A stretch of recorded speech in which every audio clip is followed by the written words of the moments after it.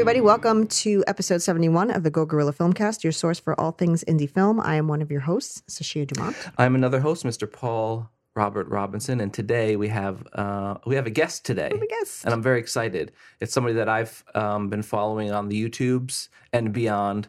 Why don't you introduce yourself, good sir? My name is Luke Neumann. I'm a filmmaker. I guess a YouTuber is the official title in a way. But been doing that for a while and just started up our own stock footage site. So great to be on.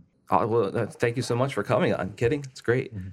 I just saw the Iceland stuff. Okay, which looked insane. Thank you. Because A, the location, and B, footage looks great. Yeah, obviously. Yeah. How was that? How was that trip? It was a lot of fun. We just had a daughter. She's actually going on 2. But, congrats, and I'm sorry. Thank you. But it was the first time we went on a plane with her. It was the first time we've kind of traveled with her.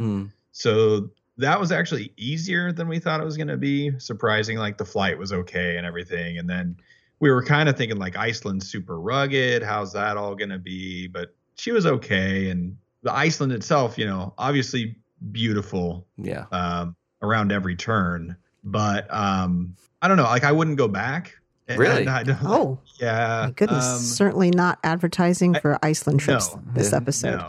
No. But like it's beautiful and everything. But as far as food, as far as stuff to see, if you're not just wanting to go out and film nature, then it's a little lacking as a travel destination. Oh, gotcha. In my personal opinion.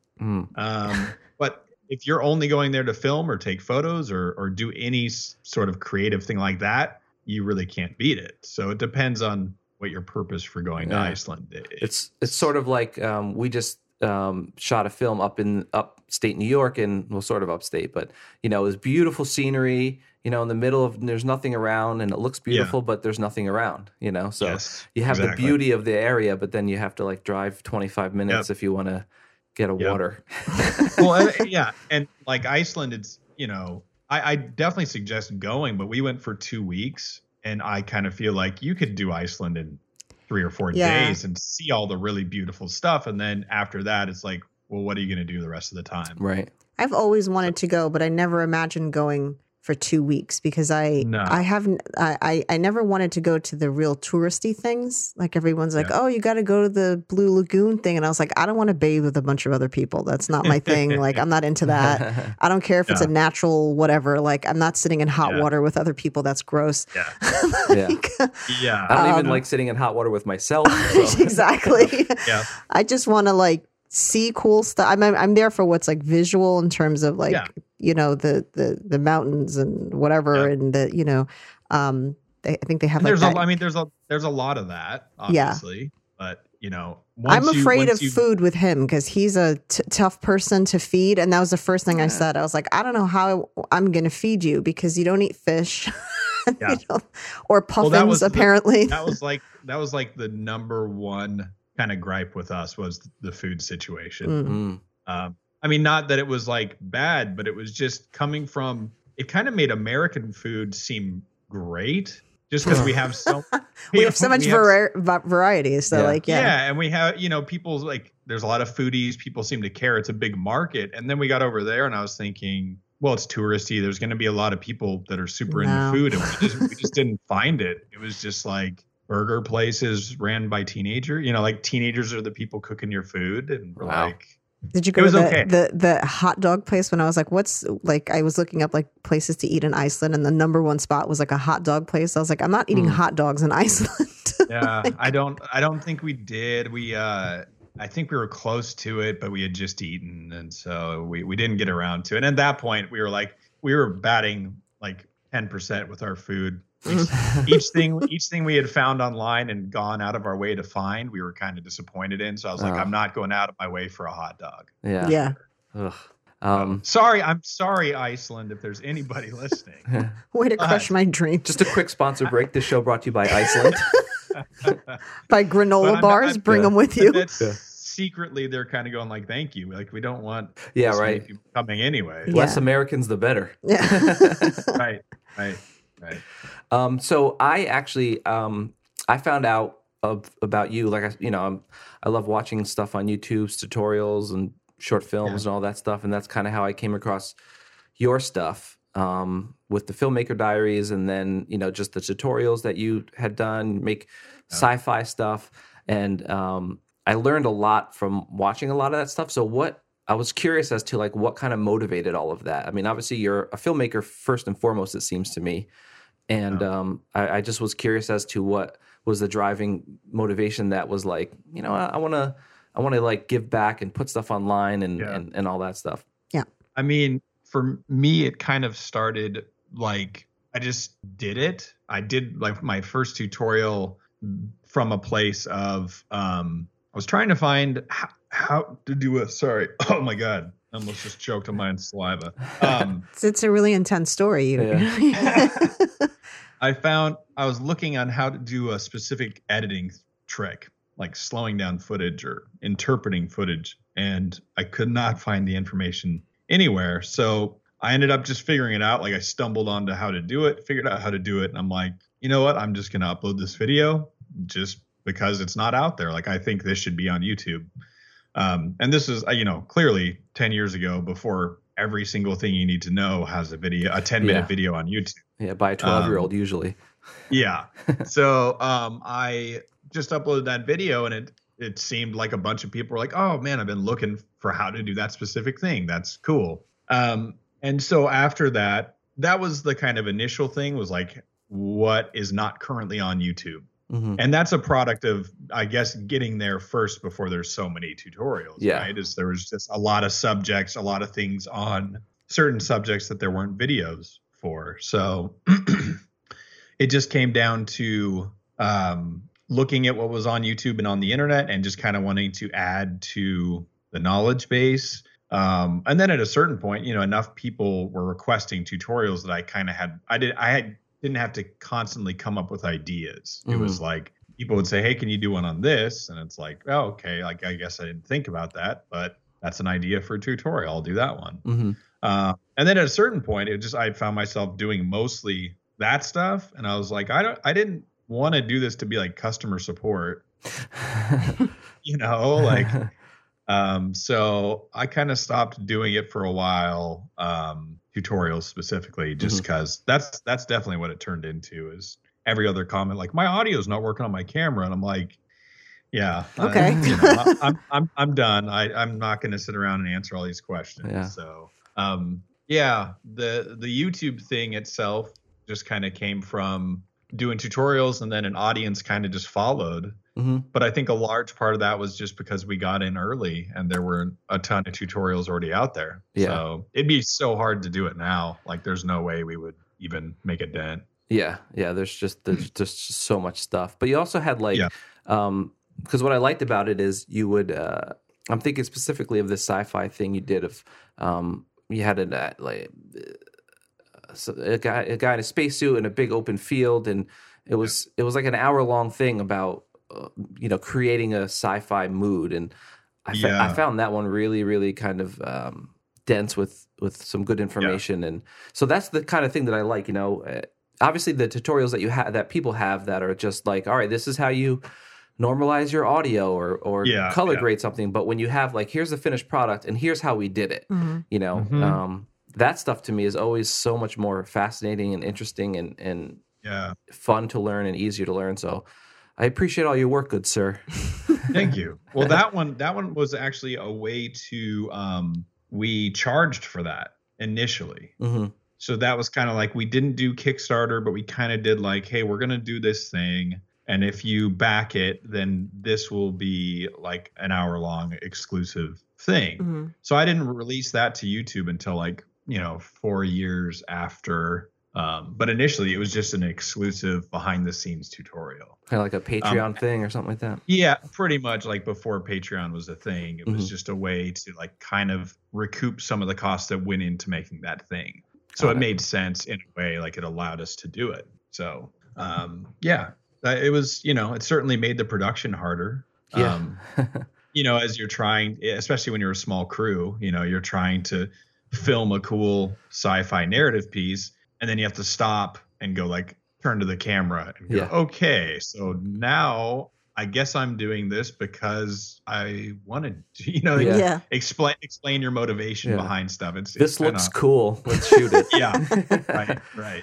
And but that's what you initially want to do, and then to even stop and be like, okay, I have to at least do something for the camera. It seemed like it made shooting days take twice as long. Yeah. We on our last one, we really wanted to get a lot of behind the scenes footage, but in order to do that, it's just like the process of that is just like it's its own thing. It's its own thing, So you're like adding unless you have something like a crew. If you could somehow get a crew there, and you just have a wireless mic on and you just go. Yeah. I've always envisioned that would be the way to do it, but we've never done it that way. How did you go about doing it? We just didn't. We didn't. We have a lot of footage from the cast and crew that would just especially the cast, if there's like waiting for shots, if I'm setting a shot up or something, and they would shoot a video of me doing it or them getting ready or whatever it is. So we have some of that footage, but we like you said, we would have done the same thing as bring in a whole, even a small crew of people to do it, and it was just not in the budget. I think even then it would have been tough because we were really kind of strapped for time, so there wouldn't have been time for like, so hey, what do you feel like? I'm feeling like we're running out of time. Get out of my face. I feel like you're in my way. That's almost like in that scenario, you just need to capture the B-roll and then supplement it with voiceover. Pretty much. Yeah. At the end of the day, but. Or just interview everybody after the film's done. So what was this like? Yeah. Because that's the other thing I love is behind the scenes. And, I like behind the scenes on smaller films. I find that much more relatable, as cool as it is to see how, Avengers was made. Like, I don't relate to any of that. So when I'm watching, $1 million film or a couple $100,000 film, watching how they did it, that to me is so fascinating. Because there's a lot more ingenuity, like, you watch the Avengers visual effects breakdowns. It's like, well, if I had ILM to do like particle systems or whatever, like, I still don't know what's going on. Like they do the behind the scenes thing where they bring down the layers of visual effects. It's like, I still don't know what's going on. That tells me nothing. Yeah. Like, how did you make the, where the layer's gone? Right. Damn it. Right. Yeah. And so, but you also, write music too? Am I correct in saying that? I was into music before I did anything video related. Like I used to play bass and guitar. That's such a thing. Yeah. Because Paul was supposed to go to school for music. I was supposed to go to school for music. And I think we've spoken to like 2 other filmmakers that are like, I started in music. I'm like, this is a thing. Yep. I think it's a thing because, well, I know personally for me, I really had a lot of ambitions to do music. And then I was like, it'd be sweet if I could shoot my own music videos. Yeah. So, I don't know if that's everybody's reason for getting into video, but I think, I don't know, I think maybe there's a lot of mental overlap too. A lot of like creative and mental overlap between the two. Oh, for sure. Yeah. Because I know when I'm doing music stuff, I can see some visuals in my head. And a lot of times if I'm listening to a song I really like, I can kind of think of, if I'm trying to like write an action scene or write, not dialogue, obviously, but if you're trying to like come up with a script, I always have music on. So yeah, I had always kind of been into bass or guitar. And then at a certain point, I just kind of looked into MIDI and samples and orchestral stuff. Again, from a necessity, because I was tired of using like video co-pilots, pro scripts, and I didn't like seeing something we shot and then going to YouTube and seeing another video that used the same song. That always kind of we've had that happen to us. Yeah. We've like watched something and been like, yeah. That's our song. Yeah. Especially like when you do like corporate stuff and you're just grabbing stuff off Pond 5 or Premium Beat or whatever, and then it's everywhere. So I just kind of thought like it would be cool. It could be a product that we could sell. And at that point it was like, again, like, okay, pro scores and video copilot, like it's a thing that you can make money off of. So I was like, okay, well, I definitely want to do it just to have unique music for our videos. And then also maybe it could be a product that we can sell on our site. I bought some. It actually, did you? Which one? I actually bought I think all of them when you had some like wicked Black Friday sale or something. Okay, nice. And I just was like, I'll just take them all. It's fine. Yeah. So it's like the trailer teaser, like it just goes on. Yeah. Easier to learn than I thought. Oh, interesting. Yeah, I thought it was one of those things to where Pro Tools and just, every time I saw somebody using Pro Tools, I was just like, wow, that looks really hard. And then the more I got into it, it was like, oh no, actually a lot of video skills and editing skills transfer, and 90% of it is computer knowledge, and then 10% of it is actually what you know with music. That's not true. But that's the thing, because I was in the same exact boat. I was very like intimidated by Pro Tools, and I was on a Mac for the longest time. So I just had GarageBand or whatever. And then when I finally switched over to a PC, I was like, well, let me give this Pro Tools thing a try. And for me, learning something is just forcing myself to do it. Like, all right, well, if I want to learn it, then I can't cheat out and jump on Audition or something. And like, and so learning how Pro Tools was like, it's like you said, it's just learning the interface, learning what the buttons do. All of the concepts are the same. If you want to EQ and compress something, it's the same on every DAW, Yeah. And then even beyond that, it's like, if you don't even need to know like music theory necessarily. It's more of like, if you know how to arrange stuff with a mouse, you can go in and arrange MIDI notation and MIDI notes. And then you really just kind of get it to a point where you like it. So, like where your own musical tastes kind of start to come out. And I feel like everybody has musical tastes. They might not have like built-in musical gifts or, the predisposition to be good at music. But I feel like, man, a lot of people could do it if they really wanted to. Oh, yeah. Yeah, because, and speaking of the MIDI thing, I play guitar, so I'll just sit and write a song. And, I'm older, now. So I remember the days when you couldn't sit at your computer and write a song. And, so having the ability to just like literally sit there with my guitar, plug it into my Scarlett or whatever, and then just, arrange the drums, writing keys stuff just strictly in the MIDI interface. And it's just, it's so fun. Yeah. And when you can apply it to video, it's like, I started as a musical person. So the music, like I oftentimes will come up with a song first, and then that will kind of inspire a story idea and the visuals. So, like some of our other short films that we've done, like Henosis, it's basically a music video. Yeah. Like there's not, I don't even know if there's any sound design. It's just song and visuals. Yeah. And that one started with the inspiration for it started with the song. So that's, it's a big part of definitely what I like about filmmaking. Yeah.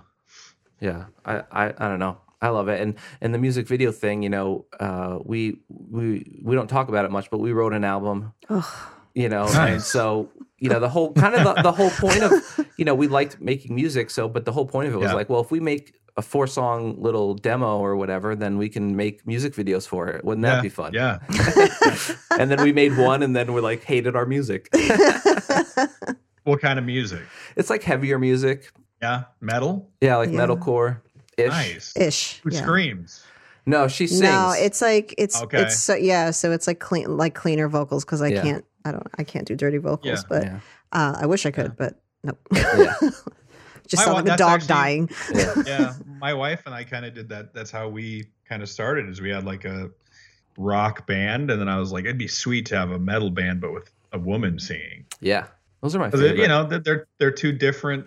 It's like you expect like screaming guy, and you get singing woman, and it's like, oh, that's a cool juxtaposition, for the music. So so you're adding this like cool aggressiveness with this elegance. Yep, I like that in music, and I also like that in films. Yes, having this contrast. Yeah, the contrast of like, oh, there's something really, I don't know, depressing on screen, and the colors are vibrant and contrast. Like Midsummer. Yeah. Well, I haven't seen that. Sadly, I did. Yeah, she saw it. He didn't see it. The video that we had done for it, I wanted, like, I had this vision for like the grading. I wanted the colors to be really saturated, and You know, I don't know. I mean, you know, I think if we decided to commit to that, like obviously our music and videos would get better, you know, but it was just like, there's no time for this to get better at this and then to keep getting better at film. Like we just don't have the finances for like, cause this was all out of pocket. And after we paid the guy to mix everything and to record everything and, you know, it was like, all while working 9 to 5. Yeah. Working 9 to 5. So I was like, all right, so that was like $1,000 there. And then, no, I think I'd rather just do the film thing. Yeah. Yeah. So, yeah. How was that a while ago? Like 4 years ago. Yeah. 3 or 4 years ago. Yeah. Yeah. Seems like we've always thought about trying it again, of just like, you know, like doing a little 4-8 song thing. And it is hard. I mean, it's hard to juggle, like find the time to do it, especially when I like it. I might like it more than video, but I'm making money at video. So it's like, in an ideal world, I could just spend time on that thing. But I don't know that we could pick back up on that. Like it, I've written a couple songs since then, so. Well, we tried we were like, oh, let's have a gimmicky thing, right? So we decided to combine film with the music. So the band was called Character Driven Storylines. And every song was written, or the lyrics rather, were based on films that inspired us. Okay. So it was like Evil Dead, Revenant, Edge of Tomorrow, District 9, and then another one was Shutter Island. Yeah. Oh, okay. And so it was like, oh, we'll just keep this going. It's totally going to keep going. And I was like, this is exhausting. I don't want to do this anymore. It's like, let's just have that be an experience and leave it at that. You know, and some poor sap will come across that on iTunes one day and be like, what the hell is this? Or it'll get a cult following. Yeah. Can you imagine? We're huge in Belgium. Yeah. There's poster boards of my face in Kazakhstan somewhere. Like, I don't know. Yeah, that's probably the only way. That's the only way we would be successful, is in some like a mining town somewhere in Europe. They rock it. They blast it in Iceland. Yeah. I'll go to Iceland. They'll be playing our music in some fish restaurant. Okay, it's not that bad. You have a good taste in music, at least. Yeah. We'll see. But where's my royalties? Yeah, right. Getting screwed over. That's cool, though. Yeah. Yeah, it's not a fun. I think you were saying about the contrast and the juxtaposition in music. It's that's one of the fun things about doing video and the music, is I always try to achieve that if possible. You know, I'm trying to think of a specific movie, but like when there's an intense action scene and the music is more subtle, and you know, that those scenes always kind of stick out because you expect the big bombastic music with the bombastic visuals, but when you do something different, it can, I don't know, maybe not all viewers love that, but for me, it's like I really look forward to that in movies. Yeah. And that's the thing is, you know, as creators, we love to kind of like try new things and I don't want to say push the envelope, but, you know, like, you know, just trying out like, well, I've never done this before and it's a little unconventional. Let's just see how it plays. And just like playing in that world is so much fun. And that's kind of why we do it, you know, is to kind of experiment. Do something new. Yeah. Hopefully. Yeah. Yeah. You're not going to know if it doesn't work if you don't try it. So, you know, right. We've had some stuff that we're like, I guess that kind of didn't really work, but now we know that, you know, so, and I mean, I realize for a lot of people, there's so much put into productions, but that was kind of why we had started the podcast, was just because we would talk to people that were starting on their first film, let's say, and, you know, they were starting with a feature and it was just like, ouch, you know, I've never made a film before. And like inside you're like, why are you doing that then? You know, like why would you do this for 90 minutes if you've never made a film? Like start small, this and that. And, you know, just hearing people's, but, you know, seeing a film that has, you know, 3-act film, and you've got, you had maybe 4 locations and like 6 actors and it cost $30,000. And I'm like, why? Like, where did that go? And so we're always trying to like, just how can we do this for the least amount? That's why Paul learned so much of it. He was just like, well, we can make films, but then we can't afford an editor. Yep. We can't afford colorists and composers and all this stuff and sound engineers. So he was like, I'm just going to have to learn how to do all this stuff so that we can do it ourselves. And that because otherwise we couldn't, there's no way we could make films if we had, if all we were doing was that whole, the stereotypical, like, I'm a director and that's all I do. Like, well, good luck. Because well, I mean, unless you're working on huge productions, like you're even just a single director, you're not going to be making enough to live off. You have to do commercial stuff. Like you have to hustle. Yeah. And the more you know, the more valuable you are. Of the food chain. Yeah. So I feel like that's definitely, I think that's the route a lot of people have taken. Yeah. Just with DSLR cameras, obviously getting cheaper. That was like the first thing most people jump into is like, well, I can do the camera part of it myself. So you do that, and then you like, well, why can't I edit it myself? I have the SD card right here with all the footage, and then, there's information on how to do it. And then, I think the camera was the thing that started the snowball. Yeah. Like getting everybody to start doing their own thing. Because like the DIY world and community of filmmaking, and you buy a DSLR or whatever for $1,000 maybe, or $500 even, and then you can edit it for free with like Resolve or whatever, and there's a million tutorials on how to do every little aspect of everything.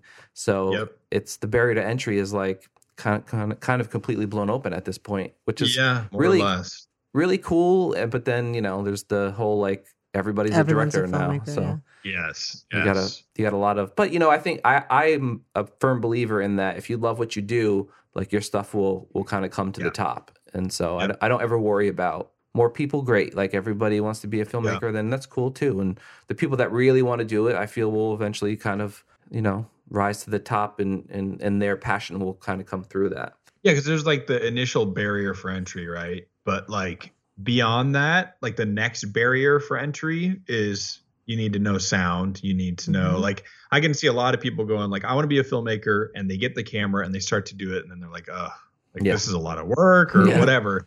Like you said, like if you really want to do it, then you're going to have to push past stuff like sound and edit and color.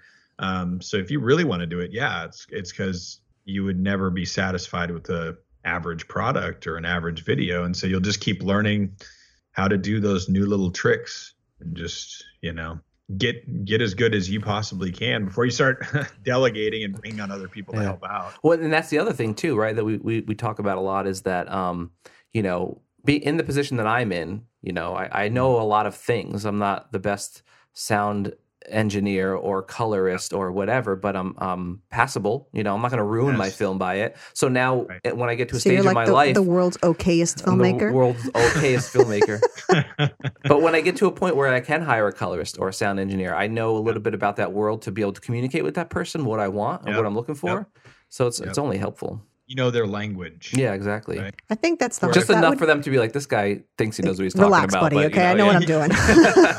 Slow your roll. Yeah. I think that would probably. I've always said to him, that's going to be if we ever make it to that next level. And again, I don't expect to. It's not why I do it, but it's like if that ever happened, the biggest thing for me would be putting our work in someone else's hands, because we've never done that. We've had control of everything, so it's just so weird to be like, I'm just going to trust you to edit that right. And you're going to get it right. I think I already know I would be a nightmare client. The hardest one for me to give up was cinematography. Oh yeah. But that's why it's so important to like test people out and, like work with people enough to where you go like, it just doesn't work for that reason or whatever. But it is such a weight to get rid of cinematography. Is just like, that's the one. Yeah. If you're going to get help on one of them, that's the one. Yeah, that's the one I struggle with the most, because it's something that I actually enjoy doing. There's a lot of parts of filmmaking that I enjoy doing, but I would be happy to, editing or setting lights up, like gaffer grip stuff, and just from a time perspective, not that whatever. But cinematography is a tough one for me, because I enjoy it so much. I would even say like if if you like, because it seems like some directors, they don't really care and they just leave everything up to the cinematographer. Mm-hmm. Or it's like, me, it's like I love cinematography too. So for me, it was more of like, I guess they would be more like a camera operator. But if I'm a more collaborative one. Yeah, like if and because the thing is, in a lot of our stuff, like I act too. Yes. So it's like, it is nice to be able to look over and just like do the thumbs up, like, you good? We good? Yeah. And to not have to, the sun's going down, we're running out of time. And it's like, I found that was the one, like, I don't want to do cinematography anymore at all. just because of how much easier the experience was. Sure. You could just really like laser focused on telling the story and all that. But that's probably because I act too. Yeah. If I wasn't acting, then I'd probably be twiddling my fingers and like, okay, why am I not doing cinematography? Yeah. So what prompted you to want to put yourself and your buddy in his name's escaping me right now, but Pete. In in a lot of that stuff. We made movies like that back in the day. Mm-hmm. So when we were 10, 11, 12. Oh, you guys have been friends for a while then. Yeah. Oh, yeah. We've been friends since probably 5 or 6. But yeah, back then that's what it was. We were always behind the camera, in front of the camera. That's just how we made movies. Yep. So it was just always natural. Yeah, it was always natural to do it that way. Could get better actors, probably should get better actors. But like you've said, and I'm sure you feel, it's one of my favorite parts of the process. Mm-hmm. Because to me, it's the one part of the process where you can actually sit back and play pretend. Yeah. Yeah. Not a lot of technical stuff involved. You can just kind of like let go and just imagine, be totally creative. So that's the one that's like, I would never want to give that one up. But it's probably the one I'm least good at. No. Stop. I think you guys have like really great chemistry. Like your Pete's like kind of like really funny and crazy, and you're kind of more the straight guy a little bit. I mean, you both have your moments in those roles outside of that, right. But especially within that little. I don't know if you're done with that, right? I think the last one was like Filmmaker a year Diaries? ago. Yeah. Yeah, we so that one was just crazy because those were really entertaining. We actually did a short film called Clapboard where. Like the whole film was about these filmmakers that can't make a film because they don't have a clapboard because it's so important. But the idea kind of spawned it's kind of similar in that way of like these over heightened reality of these filmmakers, which I always kind of find, making fun of myself, which is kind of fun. Oh yeah. Well, yeah, like almost everything. Sometimes we'll go out and eat with Pete and his wife or something. We'll get into a conversation. I'm just like, we've had this conversation. Like this is literally the Filmmaker Diaries. Yeah. But that one started out as like we were filming them weekly. We were like, we did it like 5 weeks straight. We were doing episodes, and then we just hit a wall. We didn't want to do it. It's not that we ran out of ideas, but we were just like, I don't want to keep that up. Yeah. You get burnt out on it, Yeah. And so then we did like one episode a month, or like we were just really slowing down. Mm-hmm. And then at a certain point, we're just like, we just got to finish it. Let's finish it with one big final episode. And that one took like a year to film, because even just with stuff like that, it's like this. I don't have a job like a 9 to 5 thing, but Pete does. Mm-hmm. So, as with anything, it's like got to work around life and work around other people's schedules. And for me, something like that's just strictly a passion project. We don't make any money on the Filmmaker Diaries. So I'm working around my quote unquote 9 to 5 as well. Right. So your actual income. Yeah. But I think, the Filmmaker, we loved it just because there was almost no thought put into the technicalities of production. And that's what's so great about it, right? Is like it reminds watching that show. I mean, it was like well made. It wasn't like you guys didn't care, but it just the flow and everything of it just reminded me of when I would grab a camera with my buddy Rocky and we'd go make a really bad horror movie. Just that feeling of like, you're just doing this with your friends and you don't care if the lighting's perfect or whatever. Right. It's just we or Pete and I would always compare it to is like, and you guys will get this, but it's like you have a pre-structured, like when your band is practicing a song or when you're just messing around and freestyling and just jamming. And the Filmmaker Diaries was just jamming. Like we would show up, we wouldn't know what we were going to do. We just kind of just film. All the pressure's off at that point. Yeah. Yeah. And it was super creatively like fulfilling. Yeah. So like, even though we're done with it, like we both love just having that experience as creative people, just to kind of like clear our palate and like do something creative and then move on. Yeah. In a way, kind of like a podcast. Like I've thought a podcast would be useful or beneficial in that way to, do something creative quickly and cover a subject and then move on. Yeah. Yeah. It's great in that way. And plus for us, it's like, we started it all because we wanted to, there's to your point earlier, there's a million podcasts out there, but a lot of the podcasts, especially around filmmaking, kind of center on higher budget stuff, $1 million films, and everybody wants. But we kind of like our kind of area is the the $5,000 films, $10,000 films, and that's the world we live in, and there wasn't really a lot out there. Plus, we talk about films all the time. We're married and we do this together, so there's that kind of balance that we have in our life, and then also meeting people like yourself, and we've met a lot of filmmakers. We had I'm going to name drop, but we've had like Ryan Connolly on. We've had the DP from Escape from Dannemora on. Jessica Lee Gagné. Yeah, and that was my fangirl moment. Yeah. So and you will be on the show. Are you sure? Yeah. Okay.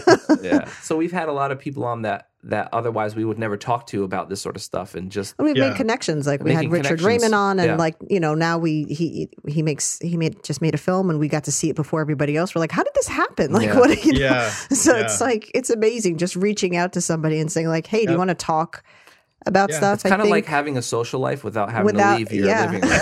It's perfect. Yeah. It's the introvert's extroverted behavior. Yeah. It's fantastic. Yeah. So I'm definitely going to start one. Yeah, it's fun. So I just was curious. Have you done any acting outside of your own productions, or no? No. Let me think. I mean, I haven't.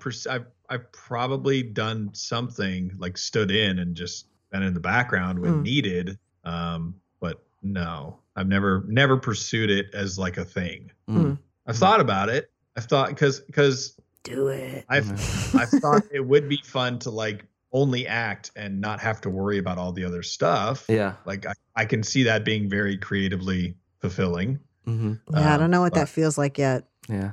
I would love to, but no. Yeah. I selfishly used our films to learn how to act because we're in upstate New York.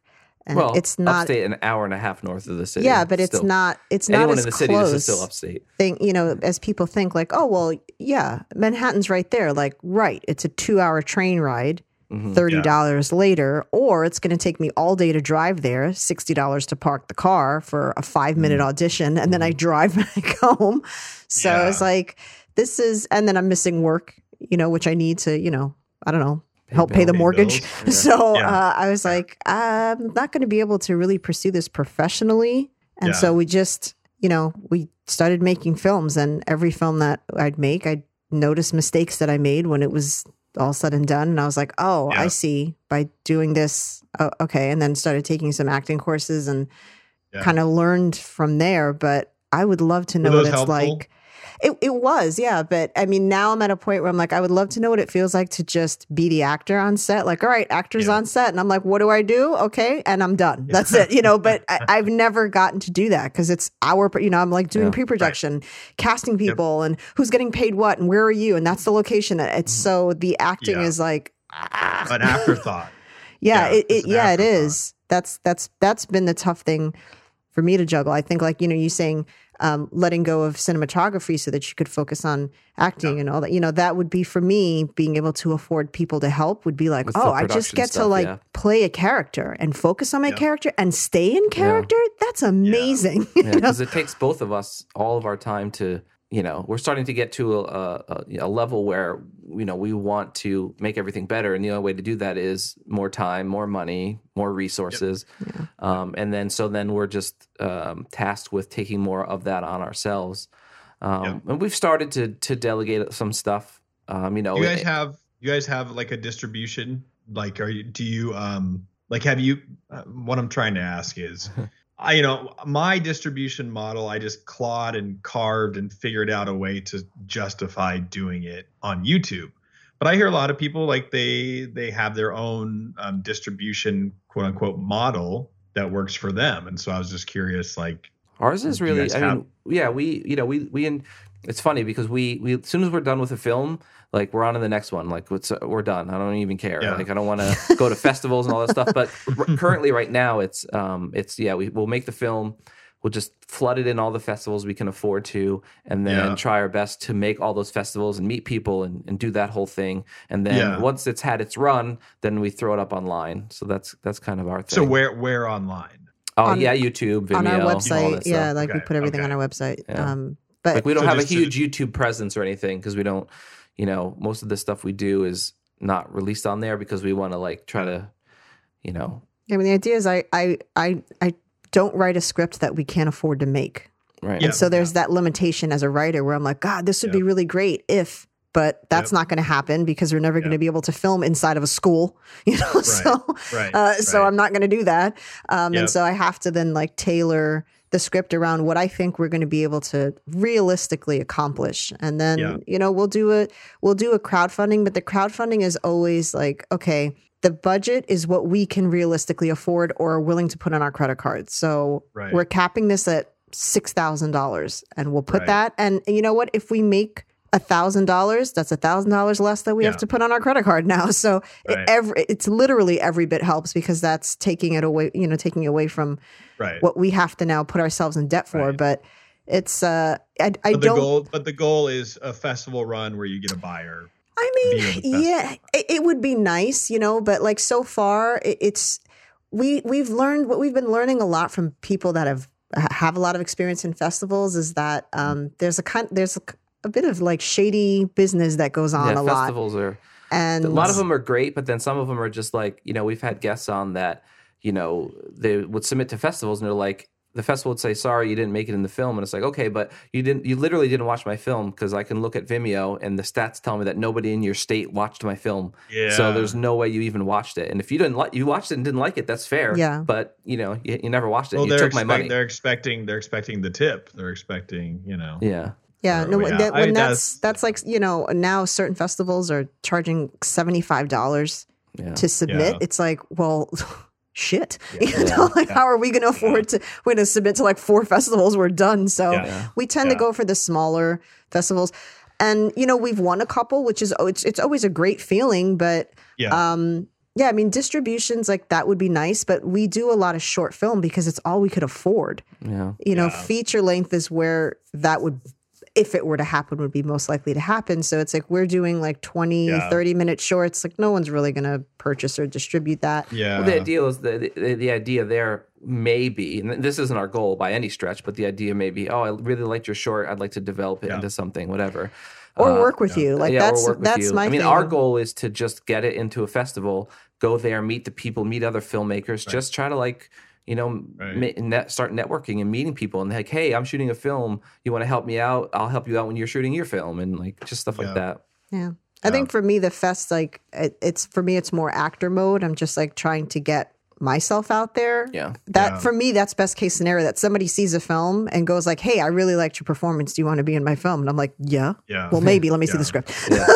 But that's probably because now it's almost passé to audition in our level. People they watch your reel, they watch something that you're in, you got the job, or you do an email, a video audition at most, and that's it, you're hired. So our last film was the first one we casted. Well, we did in-person auditions, but we did video auditions, and then we had it down to like 3 people apart or whatever, and then we met them, and because that whole process is so tedious. Yeah, it's crazy. Have you guys ever done like festival stuff or whatever? No. I just, because we always had decent YouTube. Like the YouTube was, true, yeah. It kind of fell into place where it was like we made enough on YouTube with narrative stuff that I was like, I don't want to. I heard enough bad stuff. But now I'm actually considering it, which is weird because, you know, I want to try something a little bigger with narrative. And it's in a way, it's like, you know, I feel like we have backup plans for recouping the finances in place now to where we can do the festival run. And then if nothing happens, we have our stock video site that I can throw all the clips on. You know, I can't, because I own the footage, so I can kind of do what I want there. And then the BTS thing, which we've done in the past. So, you know, the annoying thing, like you were saying, is it's hard to write with budget limitations in mind.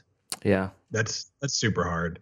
But if you can find a way to do it, and then at least just have realistic distribution plans, I feel like that's the best you can kind of hope for. Yeah, that's still something. Otherwise you're giving up ownership of your film, you know, and you're like, you might make a little more upfront if so, like somebody likes your work and they like the script or whatever. You know, you might make some money up front, but then you're giving up a percentage on the back end. So, well, that's the main thing that we started to learn listening to a lot of podcasts, ones that sort of geared more towards indie and, you know, $50,000, $100,000 budget, let's say, people being really honest about their experience, say, selling their film to Netflix.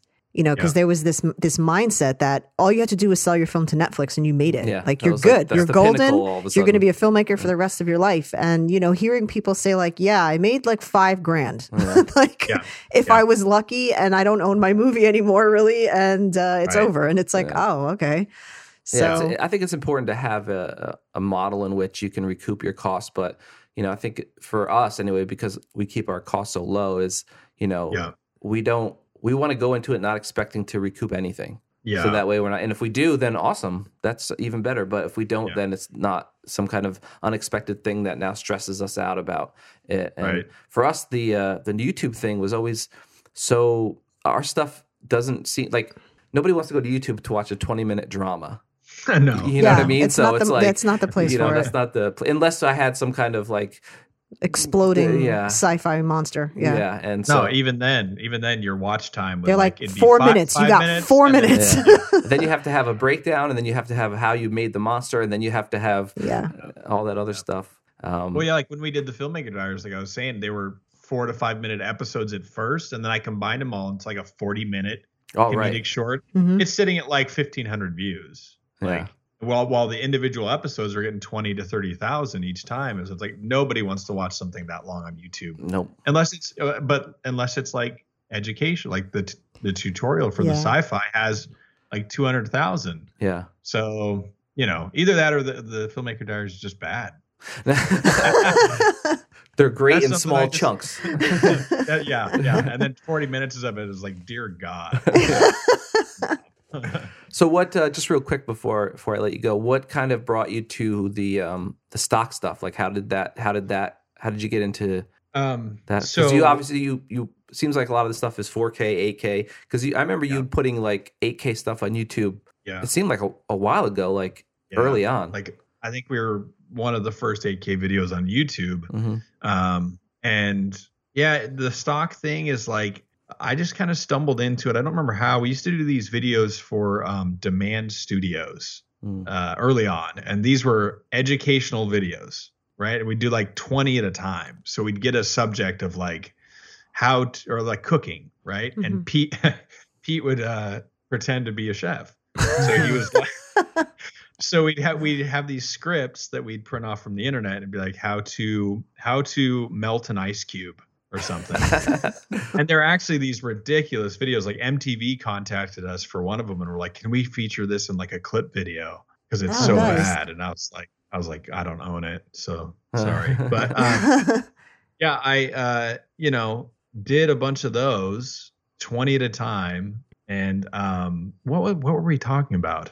I just went so far off. How you got into the stock stuff. Right. Okay. So, Jesus. So Did that. And then that company, Demand Studios, they were a big media conglomerate trying to just get 1 million videos out on YouTube. They asked us to like shoot 2,000 stock clips within like a week. Oh, wow. And they said it'll be like a big chunk of money. Yeah. But they're like, we have this deadline. If you don't make it, like, we're in big trouble. There's kind of like, in hindsight, sounds kind of shady. Yeah. I guess they had like promised Getty Images a large amount of clips. They're like itching all over. I need those clips, man. Yeah. And so we would literally shot like 18 hours a day. And then towards the end of the 2-week window, we were at like 24 hours. Like, I think the day, like we got 2,000 clips out, but like the chunk of money, we were like, wow, that's stock video. Who knew? And it like allowed us to like, I think that's when we were able to buy our first Red camera. Just from this one time gig. And so I was like, well, I'm going to look into stock video a bit more. And from there, we kind of found video blocks right when they were first starting out. Yep. This was back when like they were still in a garage basically, but they came out and met us and they were like, oh, we want you to travel around and shoot a bunch of stock, you know, and we'll pay you monthly to do a bunch of stuff. That lasted about 2 months, you know, and then they were pay you like, monthly twice. Yeah. And so like, it was always kind of this up and down thing, like where we saw a lot of potential, but we were never in control of it, so it was always slipping away, kind of like a cool opportunity would pop up, then it would go away. And, you know, we put stuff on other people's sites and then it would be this good model and that would go away. Like Video Blocks just did something similar. They used to have a marketplace where you would get 100% of the sale, which is like unheard of in stock. And then they changed it to 50% and then they took it away completely. Oh, geez. So this ever-changing landscape of income streams that we were like, hey, if we just started our own, we'd be in control of it. And so we started our own and it totally bombed for the first like 6 months. It was brutal because we tried to do unlimited 1080p 4K. We were trying to compete with Video Blocks and it was just totally bombed. So in the last 6 months, we just went, you know what, we're just going to do 8K. We're just going to focus on super high end stuff. And it's been doing much better. Oh, nice. So you guys, like, you don't have outside vendors or anything. It's just you guys. We do. Oh, you do. Okay. Yeah. So we do 50-50 splits with other filmmakers. But not a ton. Like, again, it's just us running it. Like, I don't want to be stretched thin, like keeping track of 100 different people. Yeah. So it's, you know, there's like a handful of people, but they're people that shoot stock for a living. So yeah. It's more or less a way for us to kind of justify in the long run. It was a way to justify doing narrative stuff. That's what I wanted it to be. I wanted. That's what it all seems to come back to for everybody. Oh yeah. Yeah, for sure. Like a place that we could go shoot a sci-fi and then drop that footage on a stock site and at least recoup some of the costs. Yeah. So that was really the end goal. And I think we're getting close. Never even really thought about that. Yeah. You know, like for example, you know, we just went and shot short film, beautiful location, beautiful house, blah, blah, blah. Well, beautiful in that it's old, but like, it never even occurred to me, like, you know, if I just took an extra day and just shot a whole mess of stock stuff, I wonder if I could. Yep. Well, even like some of the narrative stuff, like McCormick Brothers, we had, I don't know if you remember that one, but Pete and I were like drunk Irish guys. And some of the clips, like, you know, we had costumes, it looked cool locations. And I put some of that footage up and it sold really well. Just because it's like sometimes with narrative stuff, you end up filming things that most people wouldn't think to film. Yeah, true. Very true. I mean? Yeah. So, hopefully it can be a way to justify narrative because, like you said, that's definitely what it's all about. Yep. For most of us, seems like. So before we wrap up, is there anything you're working on now that you want to let everyone know about, or? Not outside of the stock. Again, it's hard to plug the stock video thing with ND too because it's like it's 8K. Yeah. Like the only people we're talking to is like TV manufacturers and stuff. So I mean, if anybody's interested in 8K stock footage, cool. But I imagine just think of how much you can reframe. Yeah. The funny thing is you really can't. Yeah. Like Like Red's 8K footage. If you've ever zoomed in on it, like I've tried to. Okay, let's see what it looks like in 4K. It's like, dear God. Yeah, my day job we bought a Gemini. Yeah. And I'm not like a Red basher necessarily. A camera's a tool, and you use it, and you learn what's good about it, and you just use its advantages and stay away from its weaknesses. But I don't know. I just was like, okay, that's the footage, I guess. Really, all right, fine. Yeah, it's fine. It's not it's footage. Yeah, yeah, yeah. Well, yeah. I mean, ease of use is a big one to me. Like, we shot something narrative recently. And I was thinking, oh, maybe we should get and I was like, you know what? I own a GH5. I own just a stock lens. I'm just going to use that. Mm-hmm. And it was like best decision for that project, just because it was, is ease of use. Like I'm doing all those jobs, sound and everything. Like I don't want to be spending too much time on the camera. Right. Yeah. So. Yep. Bring a DIT on set and whatnot. No way. Yeah. Okay. Well. Thank you so much for coming on. We really, really appreciate it. I don't want to take up your whole afternoon because I feel like we could just bullshit about film stuff forever. 4-hour episode. Yeah. But again, thank you so much for coming on, and we'll be sure to link all of your various resources in the show notes. So check those out. Yep. And thanks so much for coming on. Thanks for having me. We'll see you when you start, acting in some other projects. If you're ever in New York and you're dying to act, just, Yeah. Yeah. All right. Thanks for being on. All right. Thanks. All right. So that was Mr. Luke Neumann. Neumann. I wonder if he gets this Star Wars and then immediately after Seinfeld. Yeah. Because his friend Pete, I immediately had to go, Pete. Any Pete that I meet, I have to do that to him. Which is, of course, a really reference, fun for them. Yeah. Yeah. But reference to Shaun of the Dead, yeah. So, yeah, that's it for the show this week. It was a good guest to have on. We had a good run. Yeah. It's over. I'm glad he came on. It was exciting to talk with him because I've been, like I said, I have been following him on the YouTubes, and he does good work. Mm-hmm. So yeah, that's check out all his linky links and follow him, and if you need some 8K footage, you know where to go. That's Savage stock. This is true. All right. Well, I guess that's it. Till next week. You don't want to shout anybody out? Don't really care about anybody this week. Okay. Shout out to Reality Bomb Comicast, Steady Geekin'. Check those podcasts out. Not Up for Debate is another good podcast. Mm-hmm. Check out the mograph.com podcast, because why not? The Brograph? The Brograph. So, until the shirts come, it's Brograph. And shout out to Perry Horovis, who will actually be on next week's podcast. Hopefully. He's scheduled to be right now. He's having a doozy of a time. Yeah. With work, so. Yeah, he's doing some, clickety clicks or something. I don't know. He's transpondering. Creating motherboard fractures in third frame rate Liberty gibbets. Yeah.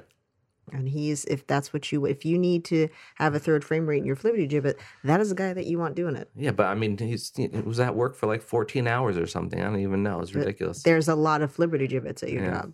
So we'll see what happens. But hopefully we'll talk to him next week. And indeed, it's his birthday this weekend, so shout him out on the Twitters. Happy birthday, Perry! Yeah, buddy.